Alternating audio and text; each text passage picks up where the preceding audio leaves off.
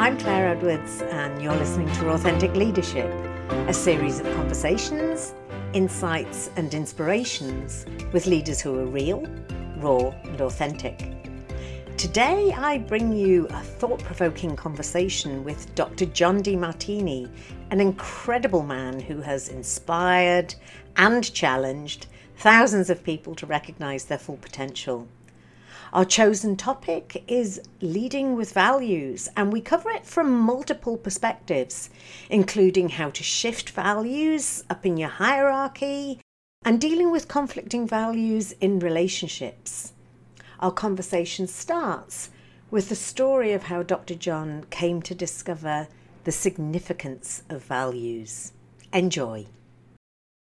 I became a student of Dr. John Demartini about 15 years ago, not long after I moved to Australia. And little did I know the impact his work would have on my life. Through working with his unique methodology, the Demartini method, I was able to not only let go of a traumatic past experience, but actually embrace it and use it to fulfill my purpose. But today isn't about me.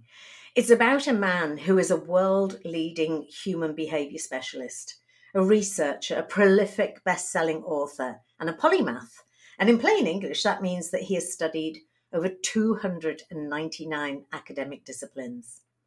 And of the myriad leadership topics we could have chosen to cover, we landed on one that I know Dr. Demartini was genuinely passionate about. Well, he's passionate about all of them, but exceptionally passionate about this one. And that's leading with values. And the context of our conversation today will be self-leadership, although having said that, I've no idea where it's going to go. Dr. John, a very warm welcome to Authentic Leadership. Well, thank you for having me. I was looking forward to this. Same here. So, I've heard you speak on many, many occasions and never, ever without talking about values, regardless of the topic of your presentation. Can you share with us a little about how you came to discover the significance of values and how this has shaped your life? That's a great question. I was 23 years old. I was just starting professional school, and I had been already since 18 teaching. That's how I made it way through school. And I was interested in why some people would say they would do something and do it, and why other people would say they want to do something and then not. And I was interested in what is the distinction. And I found out that each individual has a set of priorities, a set of values, things that are most important in their life. And whenever they set goals or objectives that are aligned and congruent with what they value most, they increase the probability of actually walking their talk, not limping their life. And so that was when I first became aware of how important it is to know what really is important to you, not what you think it is. Many people, if I ask people, how many of you would love to be financially independent? Everybody puts their hands, both hands, or the legs in the air because they go, oh, yes. And then I ask them, how many of you are? And all the hands and legs go down just about. Yeah. And then I have them realize what they say they want and what they're actually creating in their life are not the same. And many people have confused financial independence with spending money on consumables that depreciate and actually not buying assets that accumulate. And so as a result, they've got a confusion about what they want, and then they set goals that aren't congruent with what's really, truly important to them. And then they procrastinate, hesitate, frustrate, and don't get around to doing it. They need external motivation to get them to do things. So it started at 23, and I started to devour every piece of literature, every book on that topic, axiology, that I was able to get my hands on. And I was amazed that it wasn't as prolific as I thought. I was able to devour everything that I could find in English. And then I realized it's time for me to take it to the next level. So that's why I put focus on that and have spoken so much about that all these years. And so why, in your opinion, wasn't it so prolific? If it's so significant, if, as you say, what's highest in our priorities, our values are driving our behaviors, then why isn't this sort of, being shouted from the rooftops for everybody to understand? I'd be curious about how many people listening really know what the hierarchy of values is. Well, I mean, I can make assumptions. I think I have an assessment that's solid, and that is that many people have confused values with morality. And what they've done, without even realizing it, is they've subordinated to mothers, fathers, preachers, teachers, conventions, traditions, and mores of a society about how they should be, ought to be, supposed to be, got to be, must be, need to be. And they're trying to live by the imperative injunctions of outside authorities, which creates an internal conflict on their own intrinsic values. And so people are really kind of like caught between trying to fit into society instead of stand out. And yet, if you ask any human being how many of you want to make a difference, they all put their hands up. Yeah. But you're not going to make a difference fitting in. You're going to make a difference standing out. And the fear of standing out is massive because in very thousands of years ago, in very early times of the human being, if we were living by ourselves, we didn't do as well as if we were living with a group. And the bigger the group, the more safety. And so to stand out is like being rejected and banished and exiled from the group. And that creates an anxiety, an instinct to avoid that. And so people, as a result of it, have confused individual morals and values with the collective values of whoever the authority of society is. And that's created confusion. And I went to Rice University to talk to the philosophy department there about values. And the only thing they had on their entire value study was what's the right values for a society. And this is delusional. This is not something that's ever going to be found. There is no one right thing because every human being has a fingerprint specific set of values. But this is the reason why it didn't become popular. It wasn't a commercial thing, even though it underlies economics, it underlies morality, it underlies many things. In fact, productivity and fulfillment in life. But it's just not been as big a market, I think, as technology and other fields. But it's a very important topic. Everything that we do, engagement at work, learning in school, communication and relationships, leadership skills, wealth building, all the areas of our life depend on values. Absolutely. And so going to that sort of thinking about, when you're growing up, you sort of, I suppose, for want of a better word, are downloading the values of your caregivers or the people who are most influencing you in life. And so is there that sort of lack of conscious awareness to challenge our own values, to say, hang on a minute, is this really what's important to me? Is this really what I believe? Or whose values am I living by? Well, that's called the midlife crisis. What I found out is that, and this goes back to even Freud, when you're a child and you're totally dependent on your mommy, then your mommy becomes your first value giver. Yeah. When you're from 0 to 1, you can get away with anything. You can pee, you can poo, you can jump, scratch, bite, you can do anything. And she just unconditionally loves you. You got it till 1. The second you stand up, in come the values, right, wrong, don't, yes, no. And so the values, the fear of being rejected, the fear of not having a caregiver at 1 year old starts. That's when we start to inculcate the mommy's value system as the first superego. Freud called it the superego, the injected value of an outer authority that we depend on. Then comes father, then comes preacher, then comes teacher, then comes school kids and social circles. And then we go up to our boss, and then we go into our industry, and then we go up the scale until eventually we reach about the age 40. And about age 30 to 40 is when our parents, who were the first authorities, we finally reach that stage. And now we start letting go of their authority because we don't depend on them. The second we're not dependent on people, we can transcend their value influence. But as long as we depend on people, we inject it. And if you stop and think about it, if you've ever been really infatuated with a new relationship, you will sacrifice what's important to you to be with them for fear of loss of them. Yes. And this is how we inculcate those values. And we basically we resent that because we want our own life back. So we're in conflict at first because we don't want to lose them, but at the same time, we don't want to lose ourselves. Yeah. So eventually trying to find an equilibrium and find a real match in a relationship where we can be ourselves at the same time to be with somebody else and not fear rejection. So this is a very strong stage, but most people around 36 to 40, about that age, about the age that our parents were when we were young.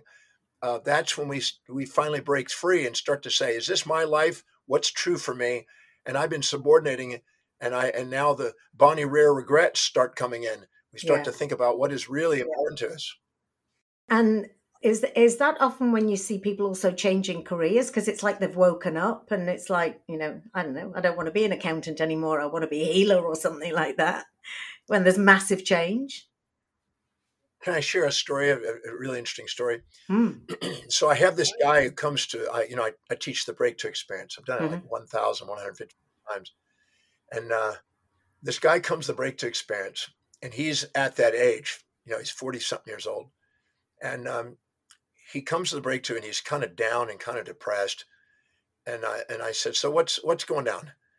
He says, well, I just went bankrupt. I said, okay. And my wife left me because of it. I took the kids. Okay. And I've got a heart palpitations and I nearly had a heart attack. Okay. And I'm severely depressed. I'm taking meds. Okay. And it says, and my mom and dad, my mom is not doing well. My dad just died. Okay. And he just went on. And the story just kept going and going. He wanted to rant about his, victim of his history kind of thing. And I said, great. And I said, okay, so the question is what's the upsides? You told me all the downsides. What's the upsides? And after probing a bit, we found out that he was in a job that he didn't want to do. Most of his life, he'd spent time trying to please his father and his mother. And so when his father died and his mother was no longer kind of stable and kind of getting senile, he started thinking, I don't need to please them anymore. I worked my whole life to please my dad. He's gone. And he married the woman he didn't want to be with. He took on the career he didn't want to take on. And a whole bunch of things were going down that he was trying to please people. And I said, what do you really want to do?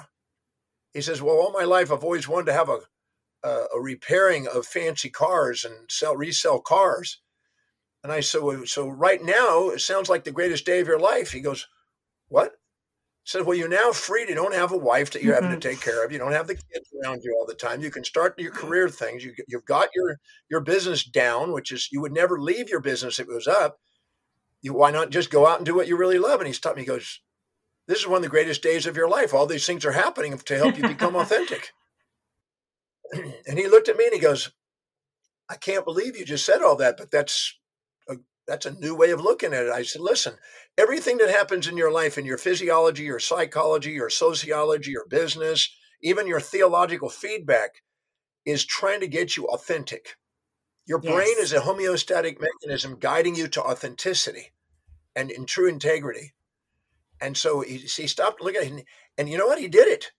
He opened up the car dealership he wanted to do. He repaired the cars. He went out and did it. He stopped wearing his suit, started wearing flowered shirts, moved to Florida, got him a younger girl, started his life, looked younger, lost weight, got his heart back in shape. I mean, the guy just took off after that. And I'm a firm believer that if you're not integral and living congruently according to your values, your body's going to let you know it. Your psychology is going to let you know it. Everything around you is going to let you know you're not being you. Yeah. Yeah. Well, my goodness, if ever there was a reframe of a challenge into an opportunity, that was certainly it. Yeah. He was laughing at the end. He says, I never would have imagined I'd come to this program and then walk out giving myself permission to be me. Absolutely. And that's I was his father's age, so he needed another father figure to tell him, go for it, son. And thank you for sharing that, because I'm sure there'll be people listening who are at a similar crossroads. Now, there's lots of different ways I want to go, but one of the things I wanted to talk about in a way about going back to morality, because I think people often have a perception of values as only virtues. But I know, as someone who has taught me about that everything has a balance. Can you speak to that a little bit more, please? That it's not just about trying to be perfect and virtuous all the time, and a lot of people's ideas of what integrity means. Yes, I'm glad you asked that. That's a great question. I've been wanting to talk about that one. All right. We have two types of thinking process in our brain. We have systems one thinking, which is primarily an amygdala limbic brain function where you emotionally react before you think, and it's hindsight. And then we've got systems two thinking, which is thinking before you react, which is foresight. One was called Epimetheus, the other one is called Prometheus in the great mythologies. Yes. And what's interesting is this amygdala wants to avoid predator and seek prey, wants to avoid pain, seek pleasure. It was the pleasure principle or the hedonistic principle by Freud. And because of it, morality, when filtered through the amygdala, is the search for one-sidedness, the search for nice, never mean, kind, never cruel, positive, never negative, peace, never war, give, never take. And we're looking for one side. So we think that perfection is one-sidedness. Of course, we go around, we go, well, I'm not perfect. Nobody's perfect.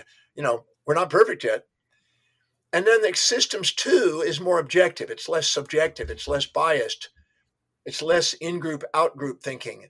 And it's more objective. It's more loving. It's more neutral. And it sees and embraces the both sides of life. You remember the Buddha says the desire for that which is unobtainable and the desire to avoid that which is unavoidable is a source of human suffering. So as long as we're in the amygdala, we're going to be trying to avoid everything that we can't avoid and seek everything we can't obtain. But because we think that, if we're in a relationship, we think we're going to get all positive, not negative, but the relationship's going to give you things you like and dislike. That's how life is. All goals will have things you like and dislike. So until you can embrace in systems two a more neutral objective and understand that true virtue, as Aristotle said in his times, was the balance between the excesses and deficiencies of perception, which were the vices. So he understood a broader eudaimonic pursuit instead of a hedonistic pursuit. And he understood that true virtue was the embracing of both sides. And believe it or not, we all have that. So we already have our perfection, but we're searching for a one-sided perfection, which is unobtainable, and we're trying to avoid the other, which is unavoidable. And so this moral hypocrisy that the amygdala puts us in is unobtainable. But the moral understanding of a true virtuous thing, as Aristotle would say, is something that is inescapable. And so I try to teach people how to be an inescapable virtue instead of an unavailable virtue. And that was what I found so liberating. It was like, it was so permission giving and not sort of spending my time and my days trying to live up to that which was unattainable. Yeah. Well, I would say that, if you're trying to get rid of half of your life, you'll never love your life. And the magnificence of who you are is far greater than any fantasies you'll impose on yourself. And I'm going to say this, it's going to shock some people, but one of the fastest ways to disempower society, to make it controllable by religion and politics, is to promote a religious or political idealism, a moral hypocrisy that's unobtainable. And that was always used to disempower people. It was a guilt-producing control business. There's a great scholar on who's a Catholic priest and scholar that talks about this, of how they use those mechanisms for the literate individuals to make it easy for them to control, to keep them children instead of respectful grown-ups that take on responsibility. So what happens is they promote something that, it's like grandma saying, now be nice, don't be mean. And then 5 seconds later, beating hell out of grandpa. So those are moral hypocrisies. I don't find those a way to live your life. I found out when I went through the Oxford Dictionary many years ago, I literally was a neurotic guy that went through page by page and isolated every possible human behavioral trait. I found I had every one of them. I was nice and mean and kind and cruel and honest and dishonest and playful and warful and, considerate and inconsiderate. I did every single thing. And when I found out I had every trait and nothing was missing in me, that liberated me from trying to get rid of half of me and try to find only one side. Oh, and how I fought against that. When I did the breakthrough experience with you, I was angry at you. I was denying it. I'm like, no, all these dreadful traits are in this other person and none of them are in me. And how dare you? Well, that's the fun part of it. Cross at you. I've found people over the years doing the breakthrough experience. I've done that thousands of people, and people fight things. But what it's been shown, even in biblical times, in Romans 2:1, I believe it was, it basically said that whatever you judge in others, it's you.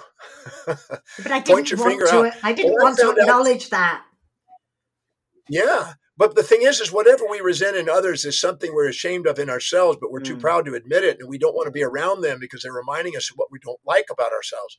And whatever we admire about others is something we have within ourselves, but we're too humble to admit it. And we want to be around them because we Yeah. want to be able to admit it. But the reality is we have all the traits. Nothing's missing in us. I always say at the level of our soul, the true authentic self, the executive centered part of us, nothing's missing in us. Yeah. And every time we're too proud or too humble to admit what we see in others inside us, we disempower our life because we basically give up ownership of who we are. So it's wiser not to judge. It's because we feel empty when we judge. We have a void and emptiness when we judge, but we have a tremendous fulfillment when we love people and realize that that's just a reflection of ourselves. Actually, you've just picked up on something that you said then, and I don't know if you've already covered it or you can extrapolate on it. But you said a lot of. I've heard you say a lot of times that our values are driven by our voids. What do you mean by that? Well, anytime we're too proud to admit what we see in others inside us, and we would go, "I would never do that. I swear I would never do that." We have a disowned part. And that disowned part leaves us empty because it's not honoring all of us. We're trying to pretend we don't have it. And that's that moral hypocrisy. So we go around pretending like we don't have it when we live it behind the scenes. And we can't see it because we have a subjective bias interpretation of ourselves. And we block seeing it within ourselves. We have a kind of an addiction to pride. Our amygdala is addicted to pride and addicted to fantasies about ourselves. But then sometimes we're too humble to admit. We put people on pedestals. We're too humble to admit what we see in them is inside us. And again, we have a disowned part. And all of our disowned parts leave us empty, leave us unfulfilled. And so our values are trying to refill those. And so they lead us along a path, a most efficient, effective path where we're facing all the people that we're denying within ourselves to teach us how to love that part of ourselves. And that's our journey. Mm-hmm. Yes, absolutely. Oof. Now I don't want to spoil it because you've got some amazing gifts that I'm going to put on the show notes. But one of the gifts that you've got is a values determination process. And I'm putting something slightly hypothetical here, but it's just something that I've got in my head. So that say somebody determines what the hierarchy of values is, and say, I don't know, love of learning is at the top, and financial independence is further down. Is there a way that you can shift something higher up your hierarchy of values? Absolutely. And I've been blessed to do that in the breakthrough experience for years because people sometimes realize they're 45, 50 years old or whatever, 55, and they go, ooh, I've never had a value on wealth building. And now I realize I might only have 10 to 20 years of working and I haven't saved and invested. And now it becomes more valuable. Well, what we do is anytime you want to raise a value on your hierarchy of values is you stack up general benefits of the action steps that are proven to help fulfill what you want to, fulfill in your life. Mm-hmm. So you would write down that you're going to take a portion of whatever income you have and set it aside and buy assets with it. You're going to have maybe a high value on maybe reading about investments. You may have a value on getting mentorship. Whatever the action steps that have proven to work to help build fortunes, if you stack up the benefits on that, general benefits, you will automatically increase the probability of taking action on it because every action you make is based on what you believe will give you the greatest advantage over disadvantage over anything else. So if you can stack up enough reasons for doing it, when the why is big enough, the hows will take care of themselves. You'll do it. Yeah. And you can also link it to what you currently have as a value. How specifically is doing these actions going to help me fulfill what I love most, which is my children or my learning? Yes. And in the process of doing that, the more links you do, the higher the probability of you'll act. And you can shift values. I've had many, many people who could not get ahead financially, no matter what. They kept ending up having something, happen, and they'd have to bail somebody out, a family member, or they end up all of a sudden having a slow period in their business and having to wipe out their savings. They kept running into that until they really valued wealth building. And the moment they did, they started to take off. And so I've helped people restack it and help build wealth or have relationships. You don't have many people say they want a relationship, but their values aren't proving it. Their life's not demonstrating it. And they go around and what they really are wounded in the past by past relationships, and they're protecting themselves from that. And they go around, so I want to have a whole soulmate. I want to have a man or a woman in my life. And really what they're doing is, I'm scared to do that because I've been wounded in the past. And so my values are to avoid something that's been painful. And even though they say something, I don't go by what people say. I go by what they live. Your actions speak louder than your words. And on my website, the value determination process helps get past the BS and find out what's really your values are being demonstrated. That helps you set real goals in real time with real strategies to help you achieve. Yeah, gosh, I remember. It's like what did they call that? The therapeutic paradox, where it's fear of intimacy but fear of rejection at the same time, or something, and it puts you in a bit of a head spin. Well, we have two fears that drive our lives: the fear of loss of that which we seek, and the fear of gain of that which we want to avoid. And most people, as long as they're highly polarized in their perception, with infatuations, resentments, and moral paradoxes, they live vacillating between those two fears. I want to have a relationship, but I don't want to be rejected. I don't want to lose them. And so you catch that.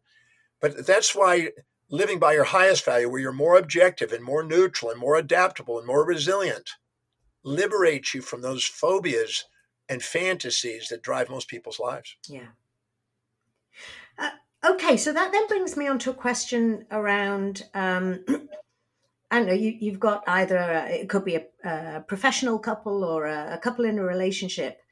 For each person, their highest value is quite contrasting and potentially conflicting. So, from all your experience, how do we help people whose conflicting values is impacting the quality of their relationship? Oh, I'm glad you asked that. First of all, people have this fantasy that the purpose of marriage is happiness. I always say the purpose of marriage is to find somebody you can delegate low priority stuff to and have cheap labor value, and to find somebody that when they talk about what's important to them, it helps you go to sleep at night. That's a bad joke. No, the purpose of marriage is to help each individual learn how to be authentic. So if you get cocky and you get proud and you puff yourself up, they'll bring you down. If you get humble, they'll lift you up. They're trying to get you back into authenticity. Yeah. But the wisest thing to do is to find out what their top three values are, the things that they're committed to, dedicated to, reliable to focus on, and find out how those serve your top three. If you ask how specifically is what my spouse's highest value, how is this individual fulfilling that, helping me fulfill mine?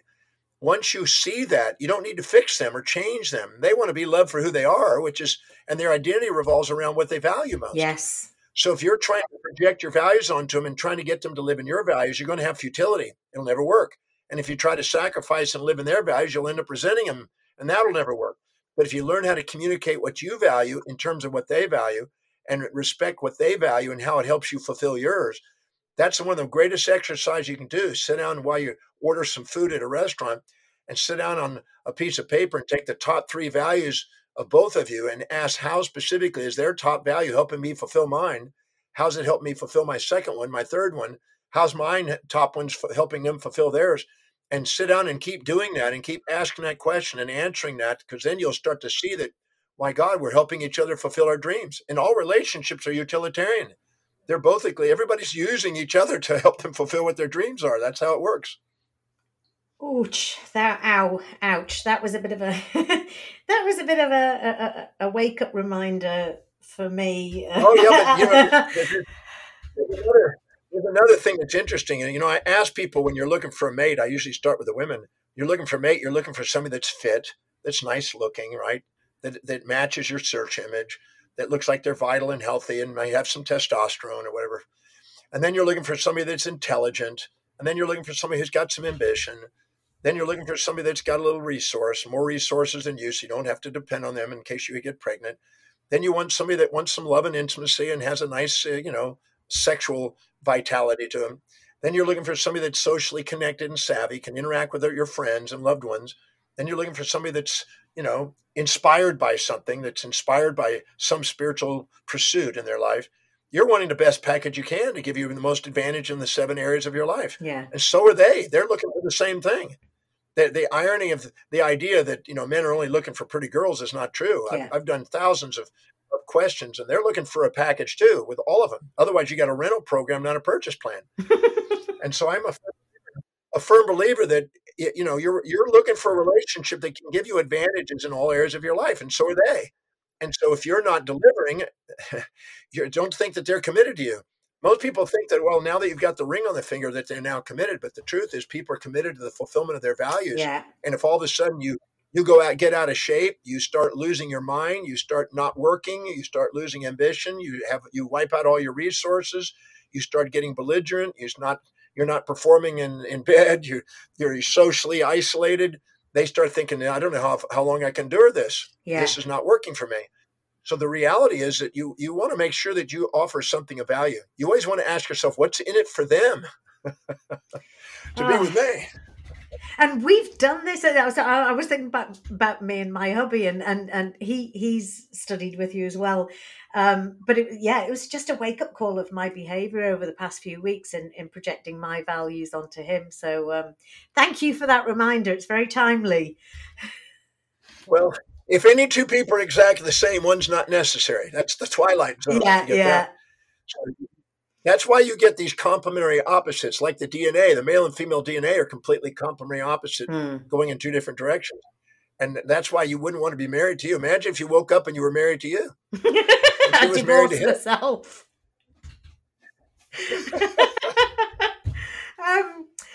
Okay, I want to change tack slightly, and it's not necessarily questions that I was thinking about before, but I'm curious as to your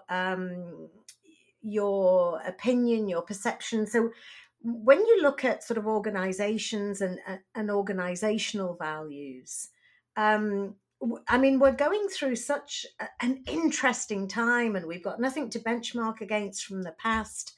But so much of what's happening today is that I think individuals, people who are employed by organizations, are waking up to the importance and significance of their own values, which is potentially conflicting with the organization's values. And some organizations are doing that brilliantly and adapting, and some are really struggling and still dictating. What are you seeing, Dr. John? Well, most people, and I'm amazed, I've been speaking and training consultants and companies for a long time, and I'm still amazed at how they're still vulnerable to the fantasy that a company has values. And that always amazes me. There's no such thing as a company that has values. The people have values. And that's something that they have to think. I've seen, I went in and interviewed with a publishing company one time to do about a book with them. And they had this list of values there.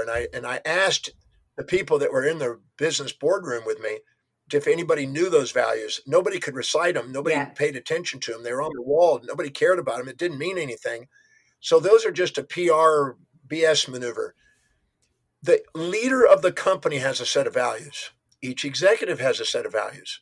Each manager has a set of values. Supervisors, each employee has a set of values. Each salesperson has a set of values. Now, you're not going to tell them that these are your values you have to live by, because that's just artificial.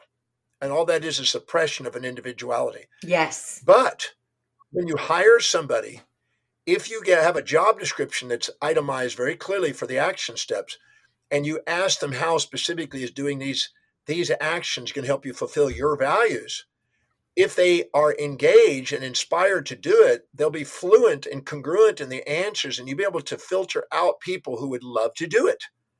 And when they love to do what you're asking them to do, there's going to now perceive that they're helping you get what you want, and they're getting what they want. And now you have a higher engagement level, which means you have more congruency in the company.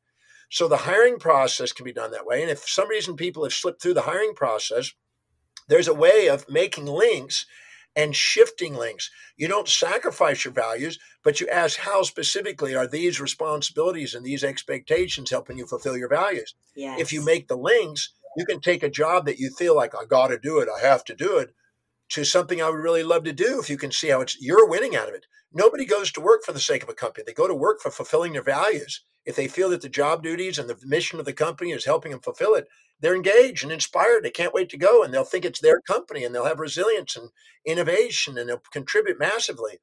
But if they can't see how it is, and you're autocratically cramming down their throat how you're supposed to be, well, that's the same way you feel if your spouse does it. You want to kill him.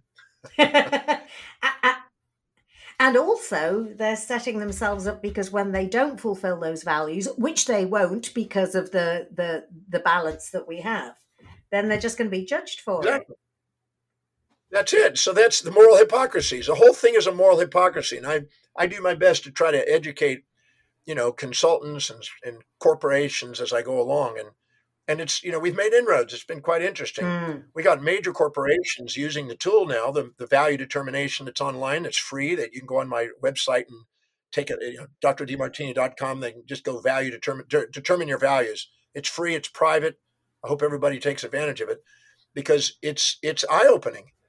And companies, when they use that, when they hire, it saves them enormous amounts of aggravation having to fire those people. Because I can find out in advance when they're hired by a screening process. It takes 20 to 30 minutes. I can tell whether they're going to be engaged in that company better than they can in advance. I can tell up front, because if they can't see what this job duty is going to help them fulfill their values, you're going to have to micromanage them. You're going to have to motivate them extrinsically. They're going to ask for, when do I get vacations, and when do I get this, and what are my bonuses, and they're not going to be asking, I can't believe I get to do what I love and get paid for it. That's what you want. You want somebody that's inspired to do the job. And I want to touch on that values determination process, and without giving too much away, because I think people do need to see those questions for themselves. But I love the simplicity of those questions. And can you just share just a couple, because it's such a wake-up call. It's really simple. It's not trickery. Can you just share a couple? Tease us? Yeah, sure. I started, back when I was 23, I started noticing that when people tell me their values, they told me social idealisms, and I didn't see people living it. And I thought, they're not walking their talk. There's no integrity here. So I what's really their values? Because that's when you know that, you know how to interact with people. And so, I used to ask my patients, when the patients come in and says, okay, what is this health condition keeping you from doing that's really important to you? Because that's what I know. They're coming in because, they don't want to drop their child if they got a shoulder problem, or they don't want to, get in a car crash because they can't turn their neck. Mm-hmm. We used to find out what the real motive why they came there. It wasn't because of pain, because they had pain for 3 or 4 months before that. It wasn't pain that brought people. It was something that they couldn't do. And I wanted to know what the values were. So I found out that if you look at what people fill their space with, they fill their intimate space, which is 1.5 feet around them, and their personal space, which is about 4 feet, whatever they can reach and fathom with their hands. Whatever they keep in that most consistently, and the most common place they spend time at, they automatically reveal what's valuable. Even a child, if you throw something in a little, baby crib or whatever, you throw something in there, they'll toss it if they don't want it there. And they'll hold it in their mouth and taste it and feel it and play with it if it's something important to them. So our space and our proxemics is the first value determinant. What do we fill our space with most, and what's common to it? What's its primary use? The second thing is time. We make time, find time, and spend time on things that are really valuable to us, but we run out of time. We don't have time for things that don't. People ask me, do you want to go here? You want to go there? And I go, no, I'm busy, when it's not important. But when it is important, we always find time for it. Yeah.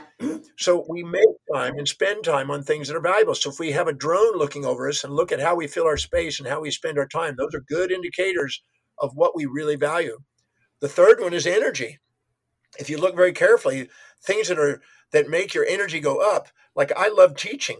I teach every day. I love researching and writing. I do that every day. I have energy to do that 18 to 20 hours a day, no problem. But you ask me to go and socialize or social gossip or do something that's not important to me, A cook. I haven't cooked since I was 24. I learned a long time ago, delegate everything but what inspires you. All I do Yes. is teach, research, and write. Everything else is delegated away. I don't do the other stuff. I have no desire to do it. So I hire people that do what I love doing, that I would love them to do, and they love doing it. I only want to surround myself with people that love to do what I want to delegate. And then I free myself up, never have to think about it. They love doing it. They take care of it. I'm free to go do what I do great, my core competency, and I don't have anything that devalues me. Because when you do something that's high in your values, your self-worth goes up. When you do things low in your values, it goes down. Yeah. So you don't depreciate yourself. You appreciate yourself when you delegate lower priority things and get to the highest priority. So look at what energizes you. Because, man, I get energized all day, throughout the day. People go, where do you get all this energy? I said, I'm doing what I love every day. That's freeing it. Energy is infinite once you recognize that source. So energy is the third one. And the fourth one, well, the last one, even though there's 13 of them, is money. You find money, make money, spend money on things that are valuable to you, but you run out of money for things that don't. And if it's not important to you, you don't want to waste money on it. Yeah. But if it is, you'll always find money for it. I know a woman that said, I can't pay my rent, and I can't afford my gasoline and my car and everything else. But every single week, she's getting her nails done, her hair is done, her makeup is being done. She's going shopping, she's getting new clothes. She always has money for things that are really valuable to her, but she's got somebody else trying to rescue her on the other things. She's so attractive that men take care of the other ones, and so she knows that that's what works. Yeah. So in the process of doing it, she doesn't get around to paying those. She doesn't pay any of her bills hardly, except the ones that are most important to her. It's funny, actually. Yes, I run workshops on self-care, and I ask people, what does self-care mean to you, and what would you like to do, and so how much time are you spending doing it? And they say, oh, no, I don't have the time. And I challenge them and say, you're not prioritizing it. It's not that you don't have the time. It's just it's not top of your priority list. So and it all comes down to values. But something I'd like to touch on, just when you were talking then, this passion that you have, and this energy that you have that has never ever waned for teaching, reading and writing. And I wouldn't mind if I know we're coming sort of to the top of our time, but if you don't mind, a bit of courageous vulnerability, and I know, well, it's authenticity for you, sharing the story of when you were younger and some of the challenges that you had that have contributed to this unending energy and passion for what you do. Yeah, I think, some of it is not as active today, but when I was born, I had a deformed arm and leg. It was turned inward, both arm and leg on the left side.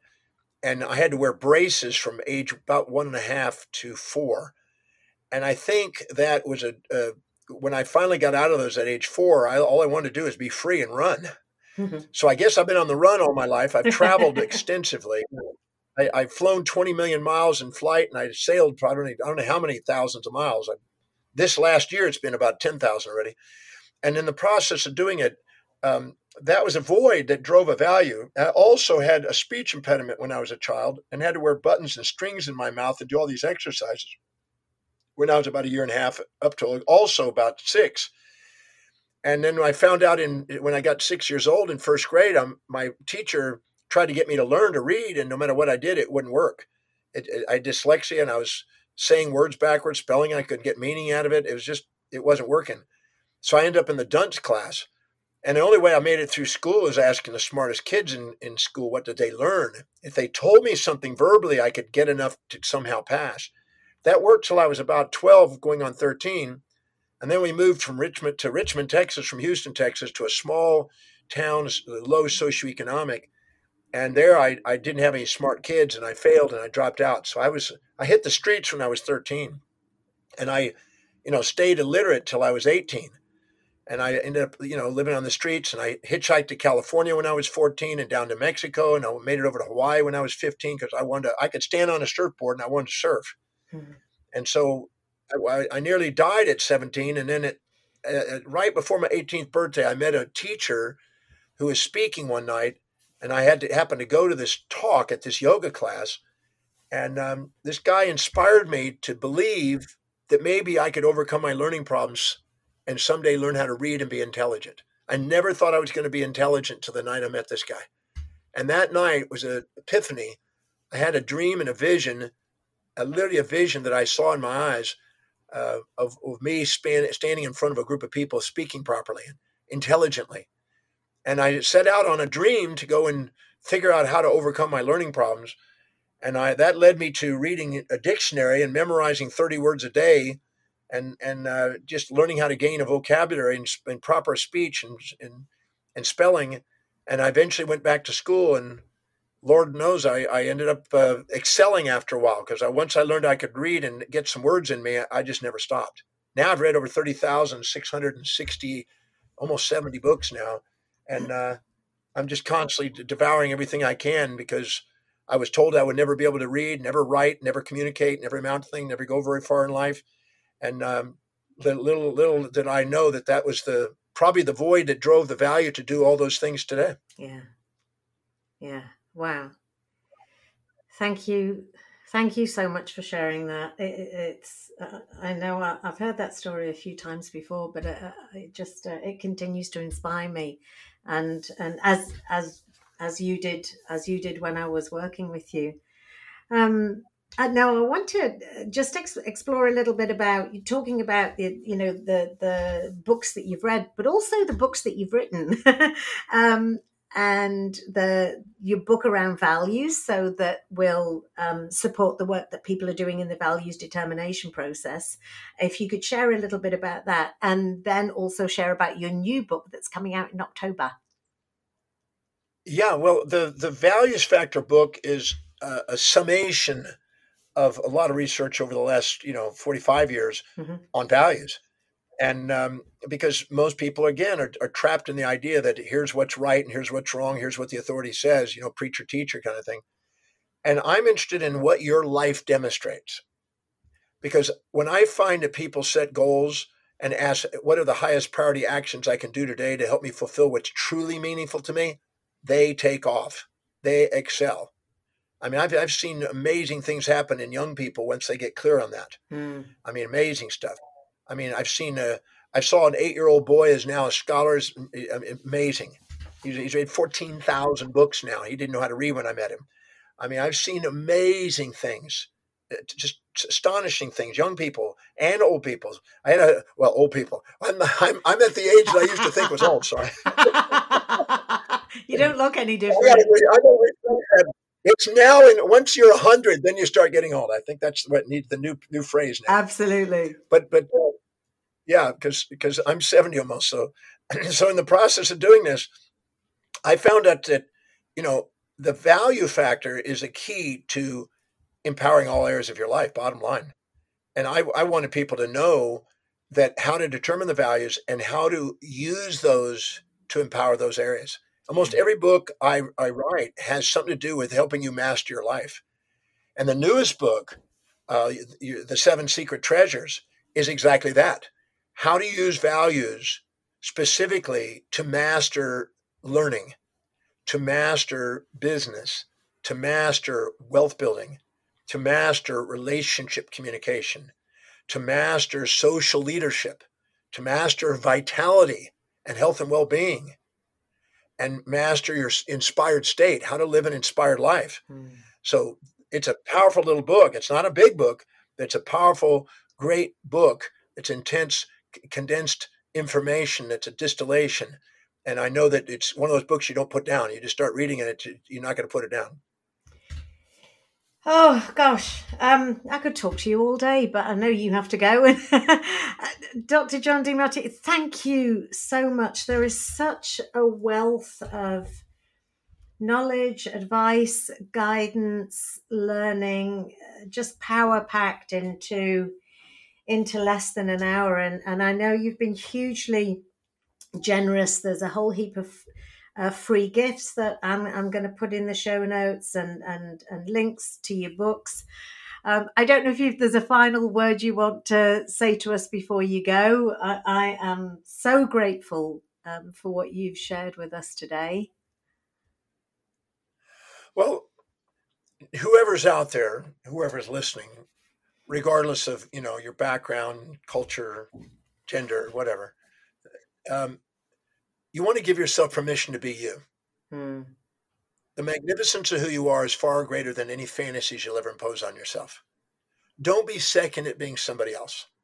Don't live in the shadows of anyone.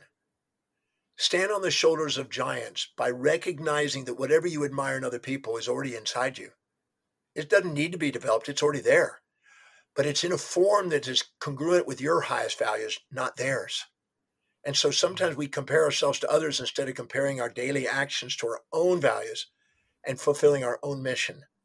So give yourself permission to shine, not shrink, and to be yourself, because the magnificence of that is far greater than anything else you'll put on yourself. So that's the message. I think that that's so important for people to realize that they already are worthy of love. They already are magnificent. They don't need to get rid of any part of themselves or fix some part of themselves to be themselves. And that's what I learned from you, and for what I'll always and forever be grateful for.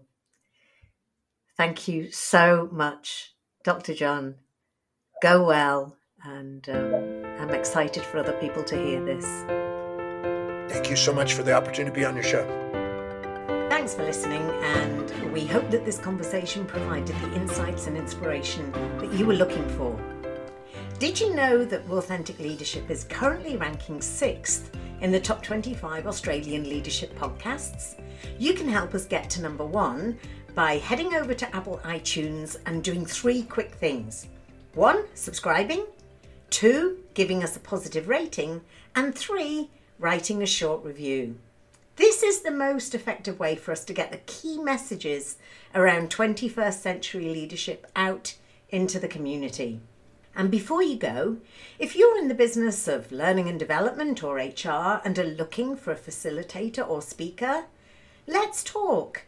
You can head over to the BrainSmart website, that's brain-smart.com, to see examples of our programs, or email me, Claire, that's CLARE, at brain-smart.com. Go well, and thanks for listening.